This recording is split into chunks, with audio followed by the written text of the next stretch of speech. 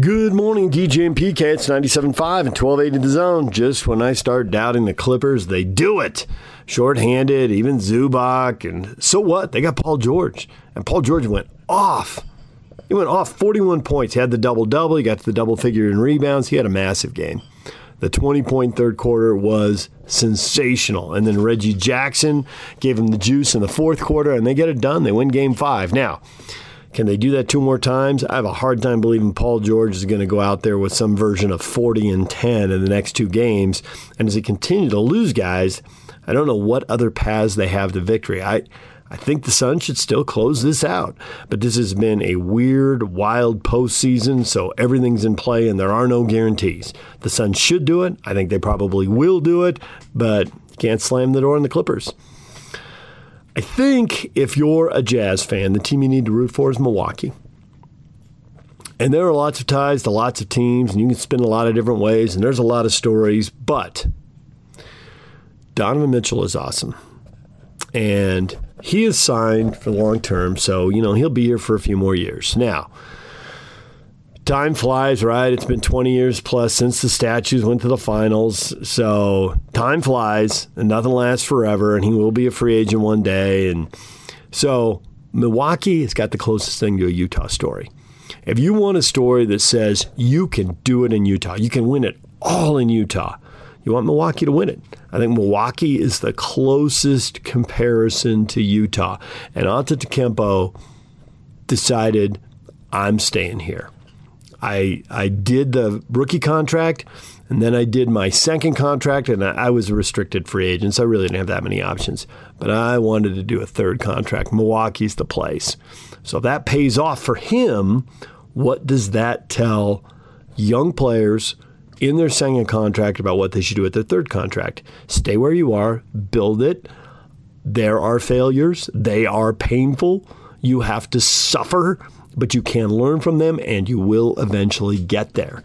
So that message is out there in NBA history. But, when you're 20-something, what some dude in their 30s, 40s, 50s, or 60s remembers doesn't do you any good. They need recent examples.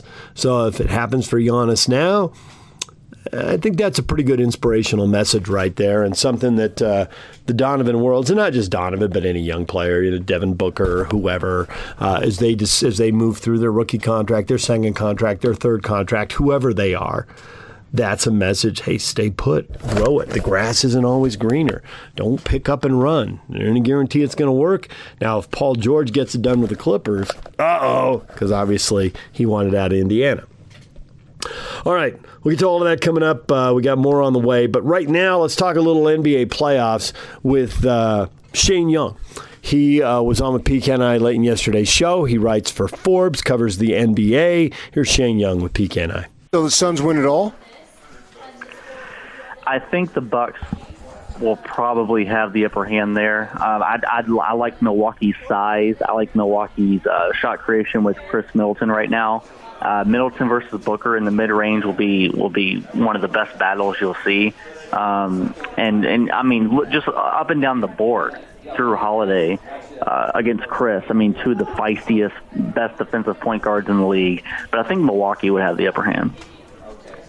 So is Milwaukee finished off Atlanta in your mind? I mean, it's 2-1. Oh, yeah. So, but it's I do think it would be whenever Atlanta won game one, I was telling everybody, because we were in Phoenix, covering that series, and I was just telling everybody, look, I think Milwaukee's going to win 4 straight. I just think they're so good, and it takes one game, as we've seen in other series, particularly from the Clippers. It takes one game to kind of get a feel on how you want to guard certain players, and Trae Young is that guy. And now with him having that ankle sprain, it ain't looking good. So what's the difference with the Bucks from last year to this year? Obviously, they got Jrue Holiday. He's a different player in terms of being in the lineup. Is that it, or is there more to it? Jrue, there is more to it, but it always goes back to Jrue because of how much they can switch.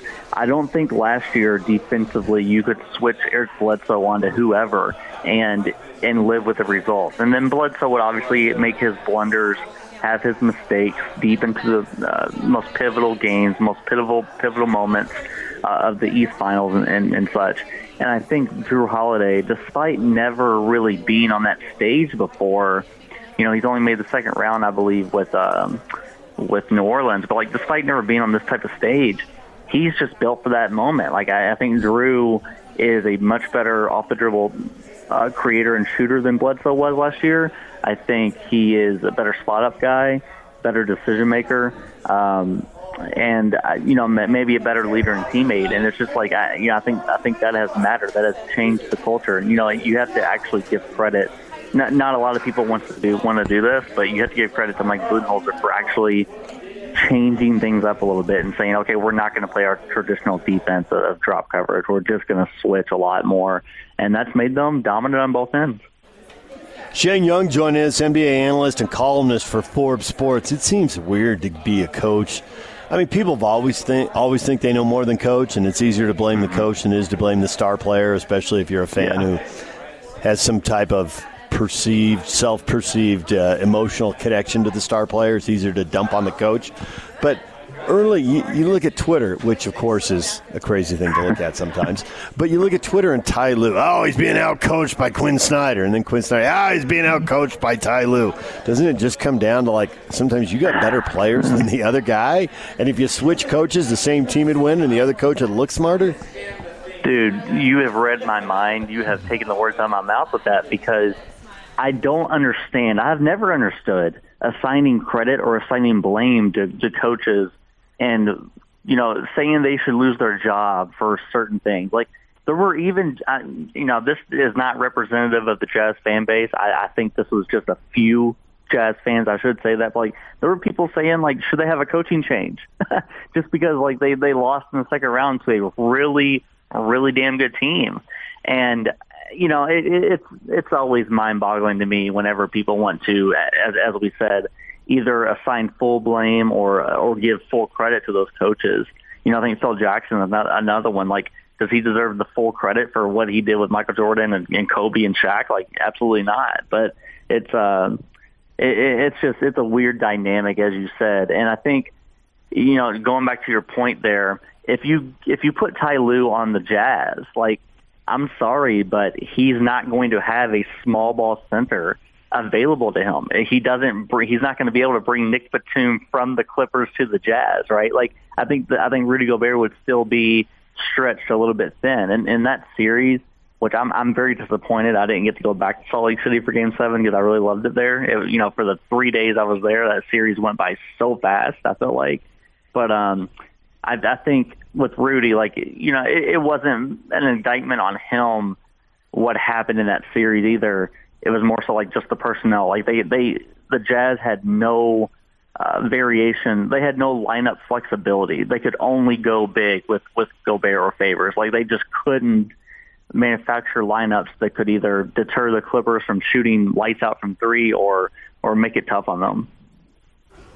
So what do you think of the latest move that came down with Dennis Lindsey and the Jazz?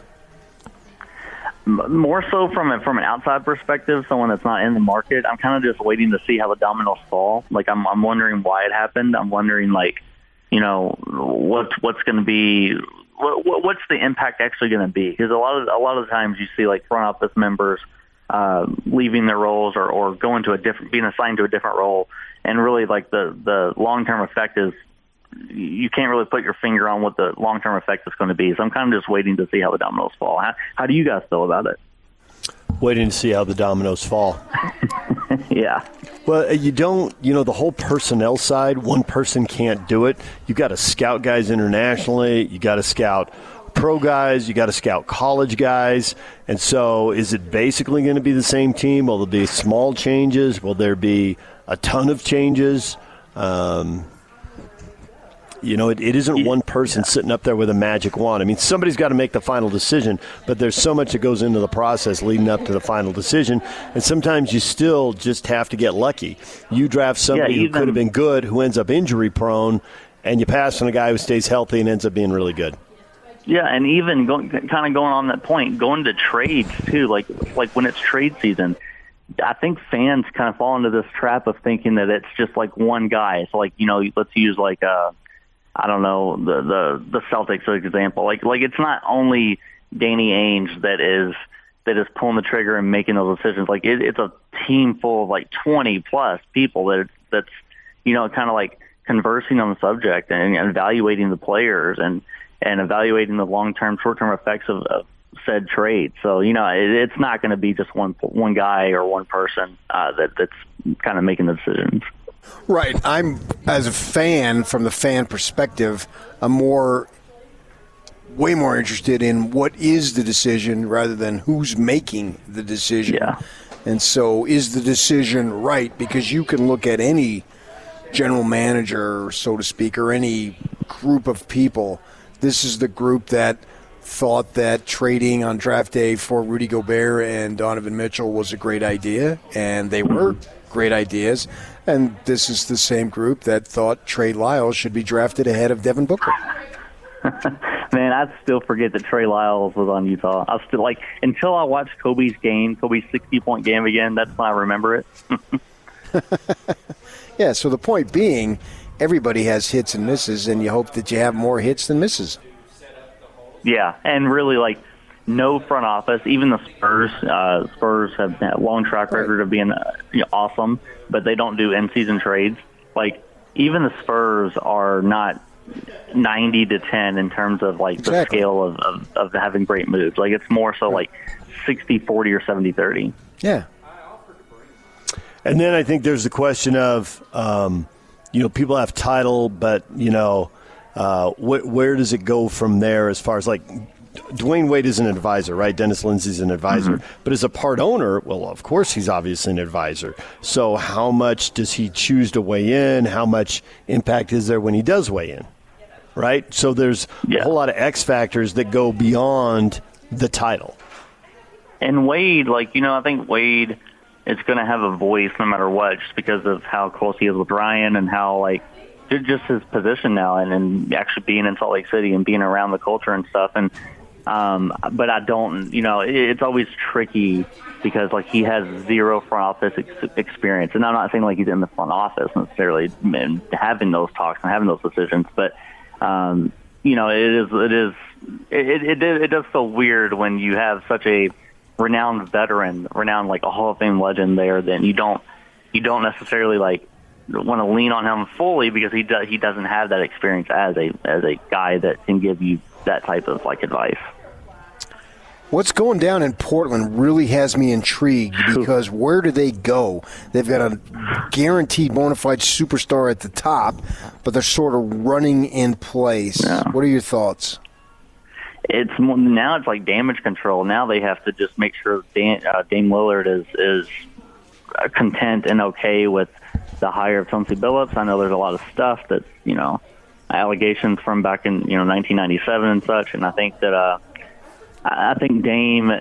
This is just my read on it. I think he kind of is trying to save face here by saying that he wasn't a part of that coaching search, or he didn't give his opinions, which we know from reporting last week that he did. He did give his option. So just kind of weird to see him backtrack into the whole organization have this damage control going on. But I got to tell you, he's got 4 years left on his contract, and if I'm the Blazers, nobody in history has ever been that talented to be in that franchise, Clyde Drexler included. Dame is the best Blazer ever, and I'm sorry, I'm not trading you unless I get absolutely blown away by a deal.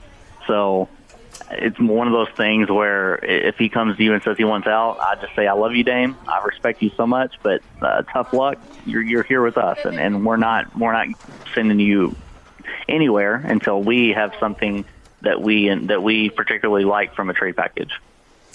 Well, the length of the contract seems to give them quite a bit of power for the next 2 years, but then the power will start shifting towards him. So they need to get it right pretty quick, right? Oh, yeah. I mean, they have to – things have to be cordial before – and I think it still could be. I think it still is.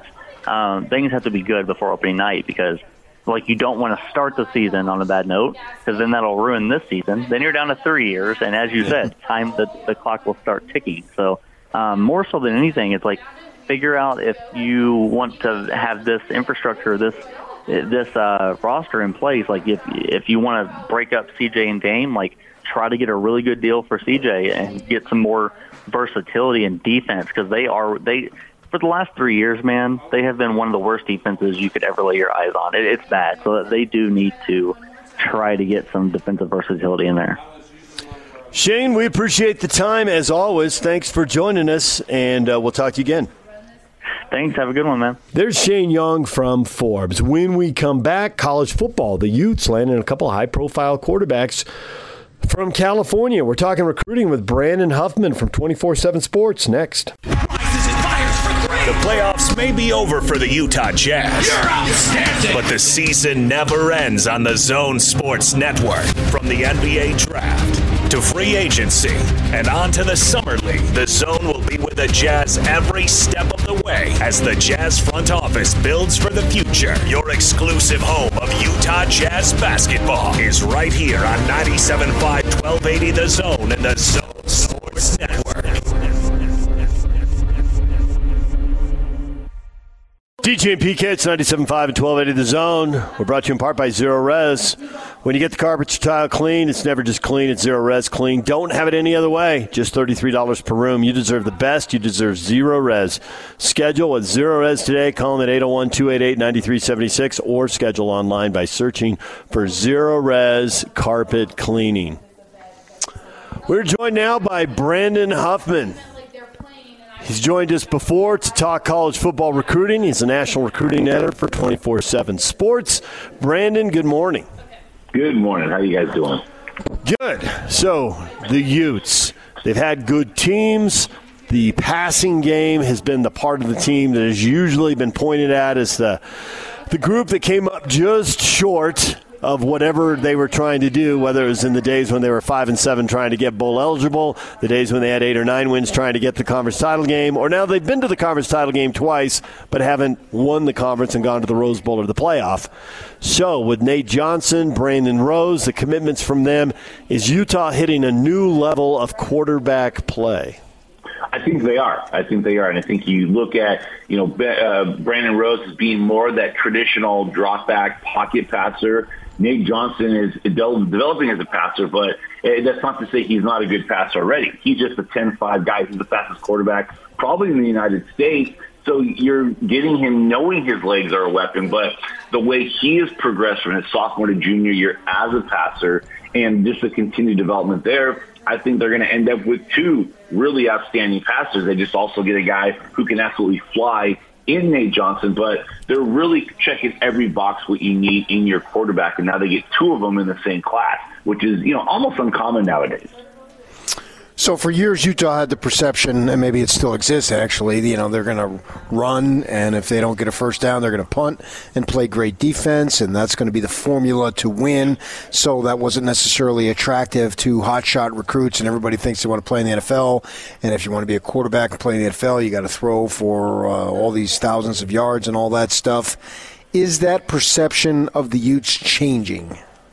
I think so. I think whenever you're recruiting an elite recruit too, you got to convince them and compel them like, hey, some of what we're doing is because we're limited at this position. You can be the guy that changes those limitations. So if we're not a team that's known for as much of our air assault and known much for our passing, you go after a guy who can pass and say, listen, this is what we want to do conceptually, but this is what we've been limited to be able to do because of the resources we have. If you come, you allow us to expand our playbook. You allow us to expand our offense. And so I think if there were any questions about, Utah not being able to expand on what they're able to do, they now have the pieces in place to expand that passing game, to utilize more of the air assault. I mean, granted, they're still going to want to win by running the ball, but you look at teams, even look at the NFL, you look at college teams, you look at probably the most prominent college team is Alabama and Nick Saban. It wasn't until about the mid-2010s where Nick Saban realized we have to actually include the forward pass. We can no longer go off of game managers and A.J. McCarron turning around and handing it off to one of our 15 running backs. We got to start checking the rock, and I think that Utah's seen just how close they've been to tasting all the riches of the playoffs, to tasting the riches of a Pac-12 title, and maybe if this one more dimension, adding more of a passing assault to the offense allows that's going to be attractive to high school quarterbacks because every high school kid thinks I'm just that one missing piece that they need. And when you're able to show them that literally they can be and they are that missing piece, that opens up things that they're able to do on Saturdays. Do the Utes have the receivers to go with these quarterbacks?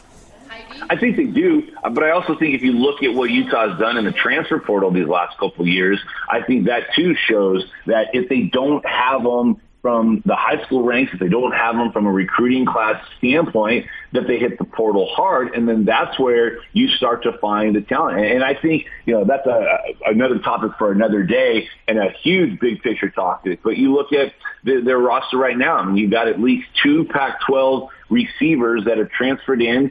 You've got some guys that have come in as high school recruits, but if you kind of need a jolt, you kind of need somebody that can come in and make an instant impact that you don't necessarily need to spend 2 years developing and learning the offense, you hit the portal. And I think that you're going to see more and more schools that if they're maybe deficient in one specific area, if they don't have the bodies from a youth standpoint, they'll go hit the portal and not only get older experienced vets, but guys that are going to come in, and it's a business decision, business move for them. They're coming in more ready than maybe a high school freshman is, because these guys really realize that this is their last opportunity. So that gets you a Theo Howard, a Munir McLean, and that gives you an opportunity to start having some more dimensions added to your passing attack. So how is the transfer portal affecting high school recruiting? Well, I'll tell you one thing. With the exception of quarterback, it's really causing high school coaches to pause just how aggressive they've been in recruiting. Now, you're still going to have some schools that they realize that they still need to make a ton of offers. You have some schools that have offered into the 200-300s of offers. Then you have other schools that have only maybe made 40 or 50 offers. They've been a little bit more deliberate in their approach, a little bit more picky in the type of the targets that they're going after. And so because of that, you're now going to find the portal. You're finding guys that there's no drama. There's no, the social mediaization of the recruiting process are no longer an issue. I mean, one of the big things that when we saw guys go back to take unofficial visits in June was the reintroduction of photo shoots. Half these guys are going on visits just to have the Instagram picture. There's no interest in that school. There's no interest from that school in them, but it looks cool on social media. But when you get to a guy who's been in the portal, maybe he's been out of school for 2 years, he doesn't care about recruiting trips. He doesn't care about official visits. He doesn't care about seeing if he fits the town. He sees an opportunity to get up that depth chart, get on top of that depth chart quick, and it's a business decision. I think you're seeing more college coaches try to cut out the recruiting drama and just find the guys that need to be there in addition to wanting to be there. And I think you're going to see more and more schools hit the portal hard because, A, you're not having to develop, you're not having to wait, you're not having to redshirt, you're not having as many guys. Yeah, you're still going to lose guys to the portal, which allows you to go into the portal. But I think you're seeing a different mentality from the guys in the portal, and it's not always negative. Although there's a lot of people that like to throw shade at guys that go in the portal on Twitter, there are a lot of guys that they just want to play, and that's why they go in the portal. And there's not a clearer depth chart, so they find a school where the depth chart's more manageable. So I think you're going to see schools hit the portal that much harder because those guys come with less frills and less drama and more immediate impact ability. Brandon Huffman joined us, national recruiting, covering national recruiting for 24/7, and I am curious what you think of what USC is doing, because if Utah is improving, but if USC is improving by leaps and bounds, Ute fans still end up frustrated. What's your take on the Trojans?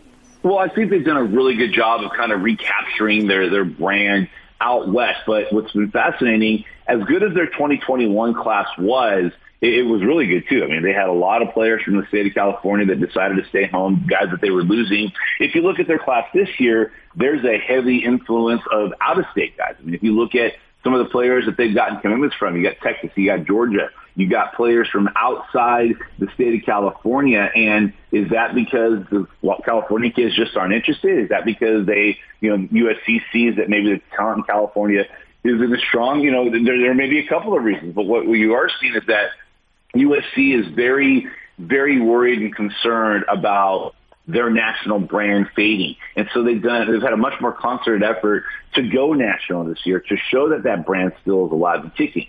The problem when you do that, when you are strong in a certain region, is that means there's a lot of guys in your backyard that you may be overlooking or may not take commitments from that ultimately and eventually come back to bite you come Saturdays in the fall when they get to college. So there may be some guys percolating out there that would have been normal USC targets in a perfect scenario, in a perfect year, and USC, for whatever reason, is looking past them. Those are the guys that go to other Pac-12 schools and then end up torturing programs for 3 or 4 years. So I think it's a bold strategy. I think when you're USC, I've long said this, you can go sign 90% of your class within a 30 to 40-mile radius, then go cherry pick 2 or 3 or 4 guys nationally from Georgia or Texas. But your home base should be California, and yet USC seems to be going on an opposite approach. They kind of are going what Oregon has been doing, where Oregon maybe gets 1 or 2 guys from the state. Obviously, demographically, the talent's not as strong in Oregon and California, but Oregon thrives off of going out of their state. I think USC doesn't need to go out of state, but this is what their kind of approach is now under Clay Helton. Let's try to go more national, show that we have that national brand, but then you tend to forget local as well. How much is this imaging and likeness and all that stuff going to affect recruiting?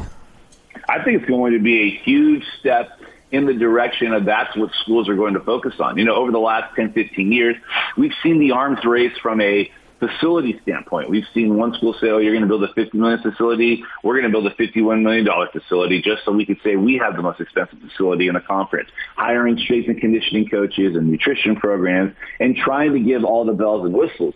But now we're seeing a return to, hey, it's about what we can do to build your own brand, what we can do to market you. The strength and conditioning is nice. The nutrition program is nice.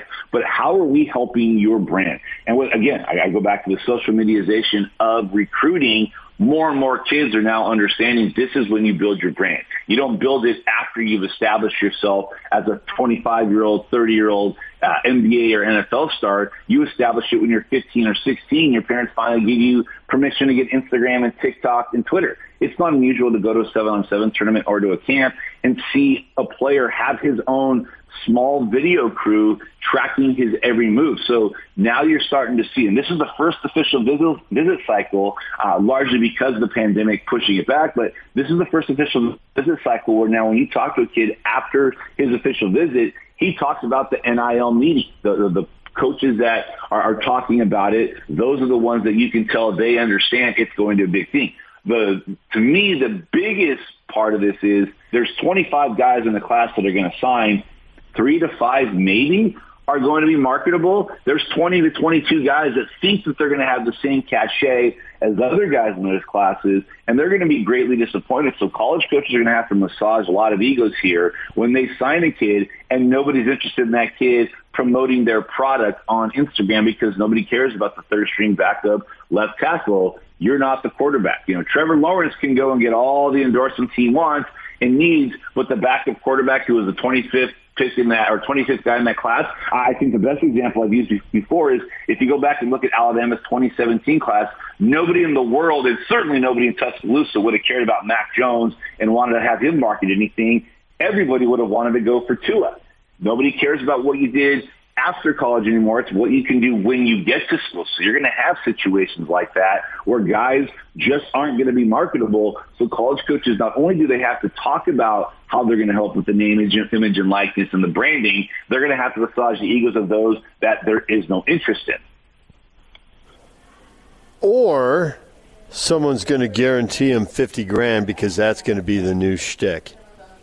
Well, and you know, that's been the biggest concern. But, I mean, I realize there are certain parts of the country, and I'm not naming any specific regions, where they seem to spend a high amount of money on recruiting, or there's the accusations or the assumptions that large amount of bags. But as reckless as boosters can be, I just don't see them dropping $50,000 per recruit in any class. I mean, I would love to have that kind of money where I could do that. And shoot, I wouldn't be giving it to a 17-year-old who may or may not transfer out after the first fall practice. But that's the thing. I think there's going to be a much more judicious process to it. So even the boosters are going to say, well, now we can do it. Instead of giving $50,000 to every kid, we can give $250,000 to this star quarterback who he's the difference between us going to a regular bowl game on New Year's Day to now we can play for a national championship. I think you're just going to see more players, the high-end players, top-end players, value increase that much more rather than an evening of the playing field that everybody's going to get a piece of the pie.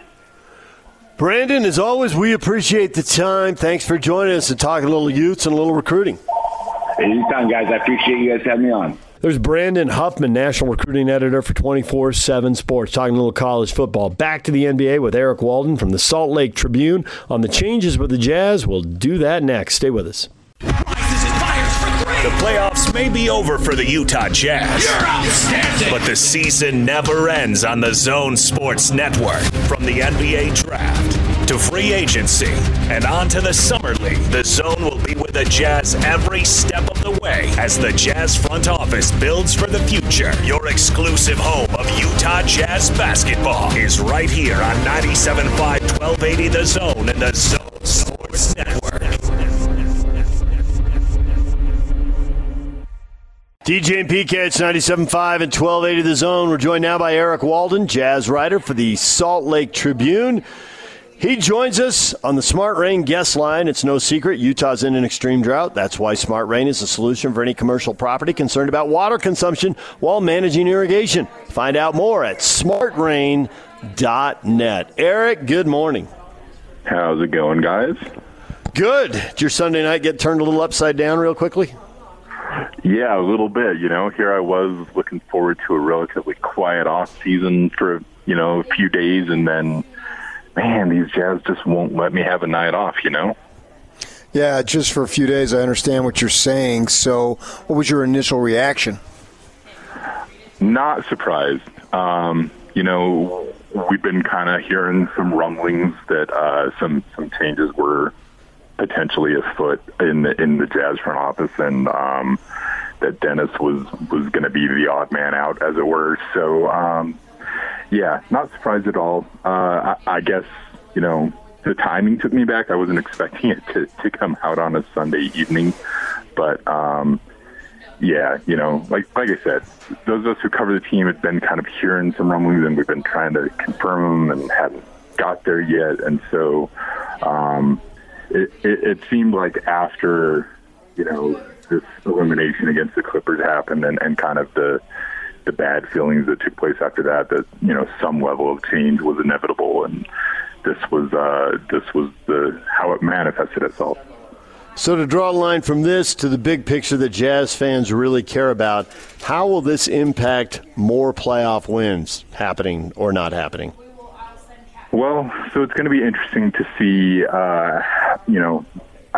I think this isn't the end. I think there are more changes that are going to be coming over the next few days. I think we're going to see some other shifts in the front office. I do think that, there's been a lot of talk about, okay, does Danny Ainge now come in?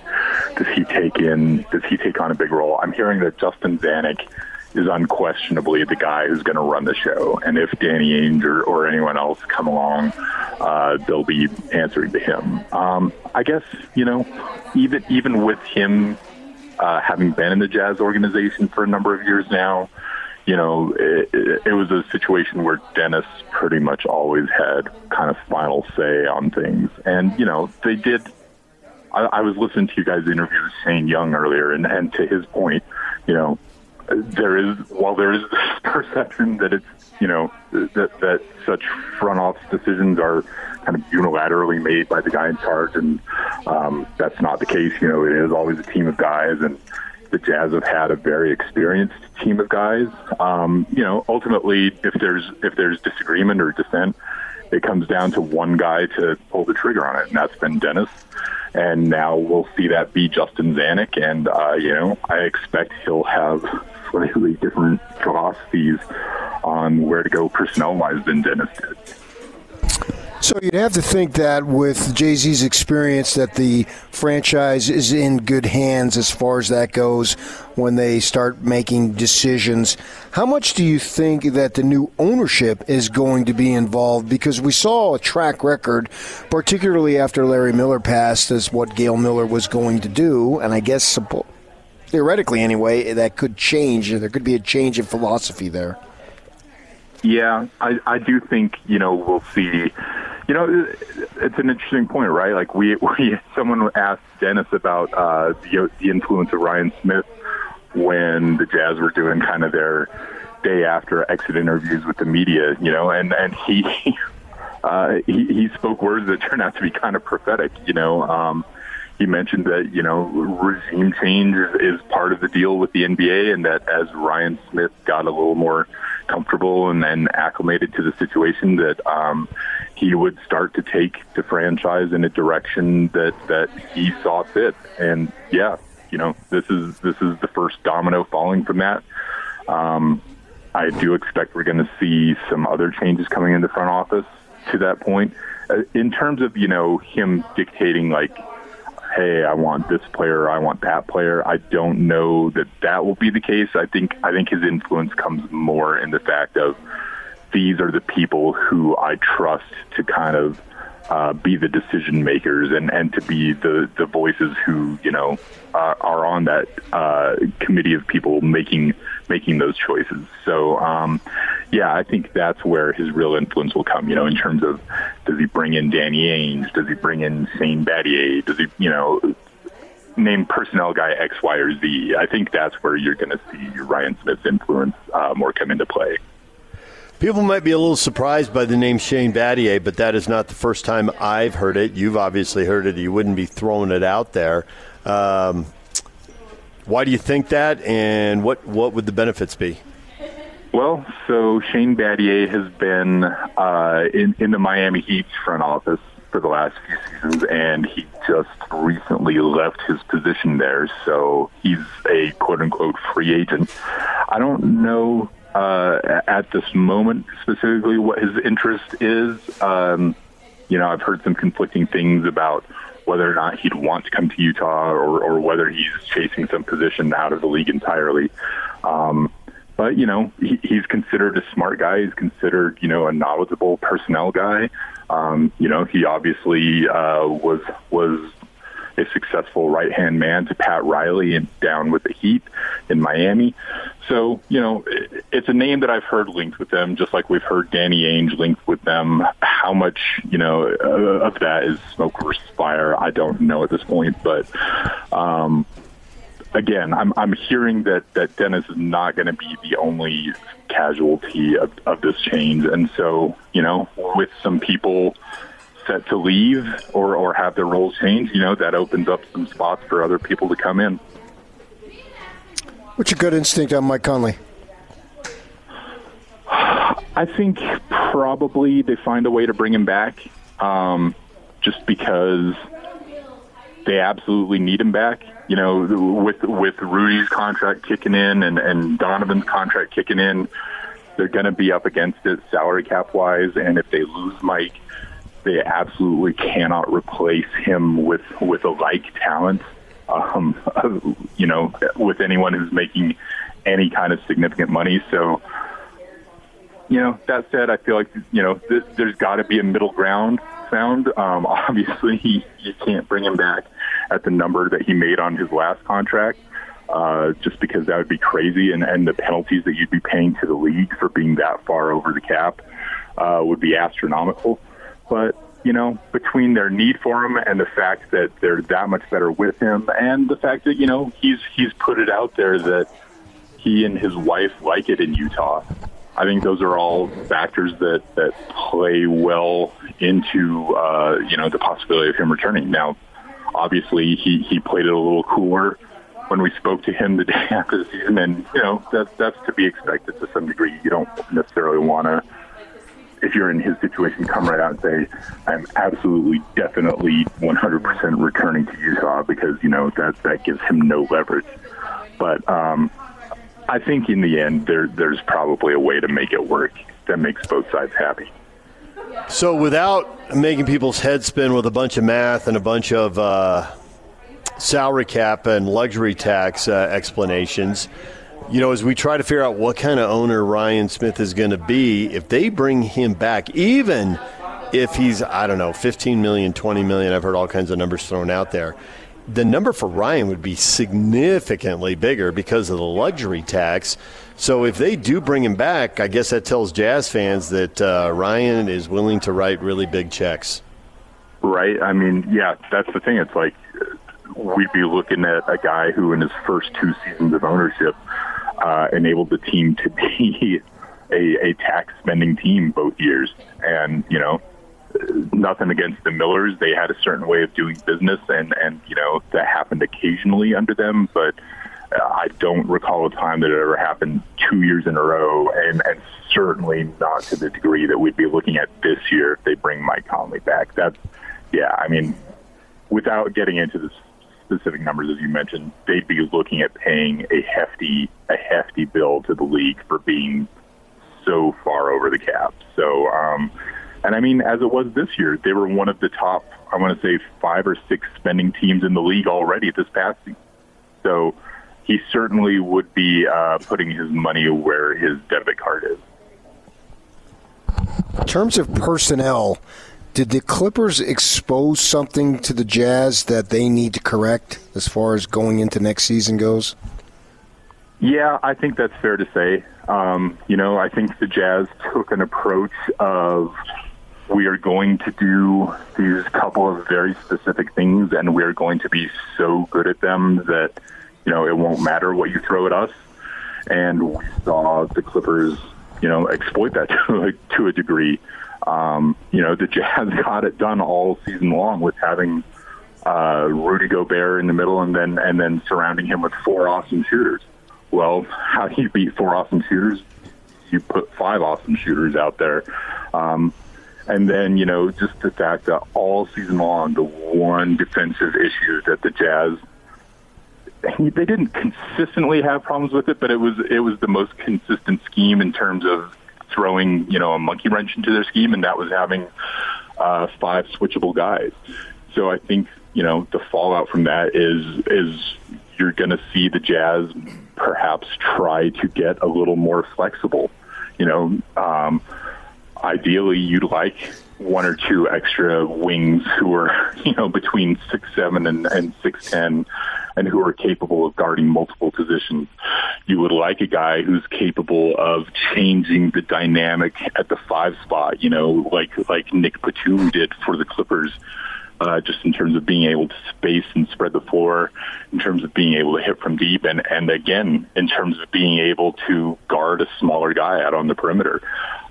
Do I think that Rudy Gobert has got a really bad rap as a result of that series? Yeah, I do. He still is clearly one of the best defensive players in the league, maybe one of the best defensive players in the history of the league. But, he got put into a bad position of having to pick his poison.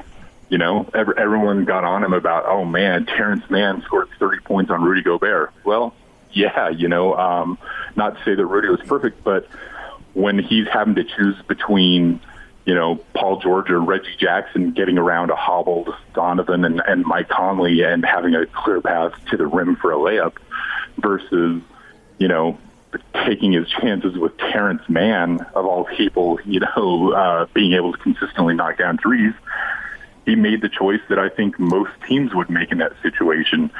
And it just happened to bite them this time. That said, that sure seems like an opportunity for this team to kind of address that, and opposed to having 3 classic style, old school throwback big men in Rudy Gobert, Derek Favors, and Udoka Azubuike.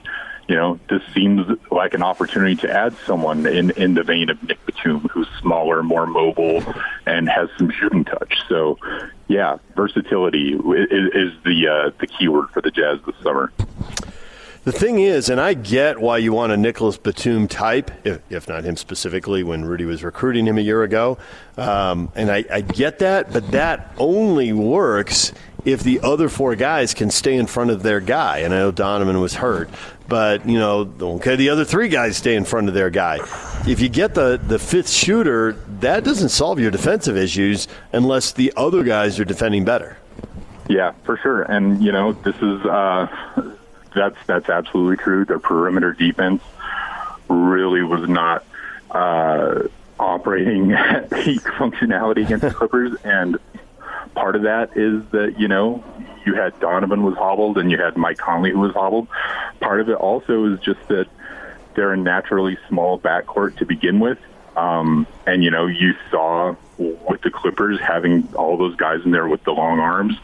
So, yeah, they certainly could stand to upgrade in that area, and this is the problem with the NBA, right? Like, there's so many good teams and good players that all it takes is one bad matchup for your season to fall apart. So I think really what the Jazz have learned from this is, we saw the back third of their roster really kind of devoted to either really young guys who they hoped to develop, who they hoped would kind of come through and turn into more, and a few veterans who were like very specific specialists, like Ersan Ilyasova, who I think maybe they hoped would be that small ball 5, but his own perimeter, his own mobility is so limited at this point that it wasn't going to work. And then, a specialist like Matt Thomas, I think what you're going to see them try to do this year is take some of those, 11 through 15 spots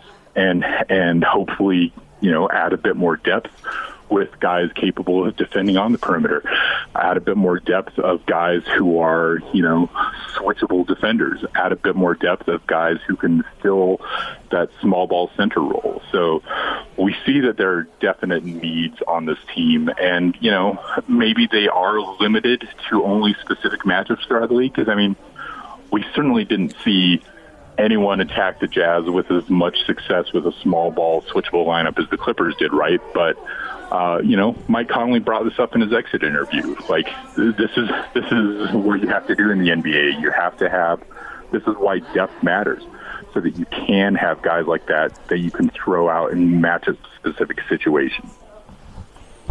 So, Eric, Ryan Smith isn't the only new boss in town.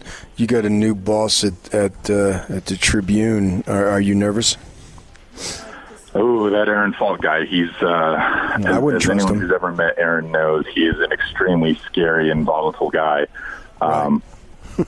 I personally would have rather worked for someone who's a little more calm and collected and with a, nonplussed demeanor, but that's just me. I guess I'm just going to have to make do with this guy who's ranting and raving and raging all the time. But, and for those who obviously don't know Aaron, I'm being sarcastic and smart ass like my MO is. Aaron's an awesome guy. The only nervousness I have is that I've worked under Joe Baird, the outgoing sports editor, for a lot of years, for well over a decade. And I love Joe, and I'm very used to working with Joe.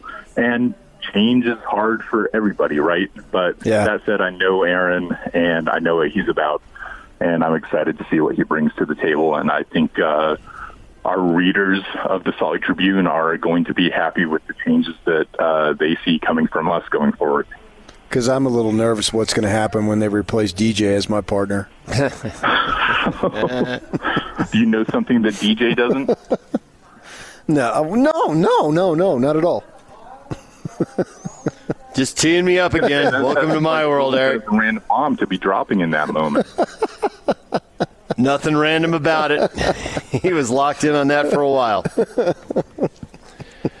All right, we'll let you go from this uncomfortableness now, Eric, and you can just take off and do your own thing, Eric.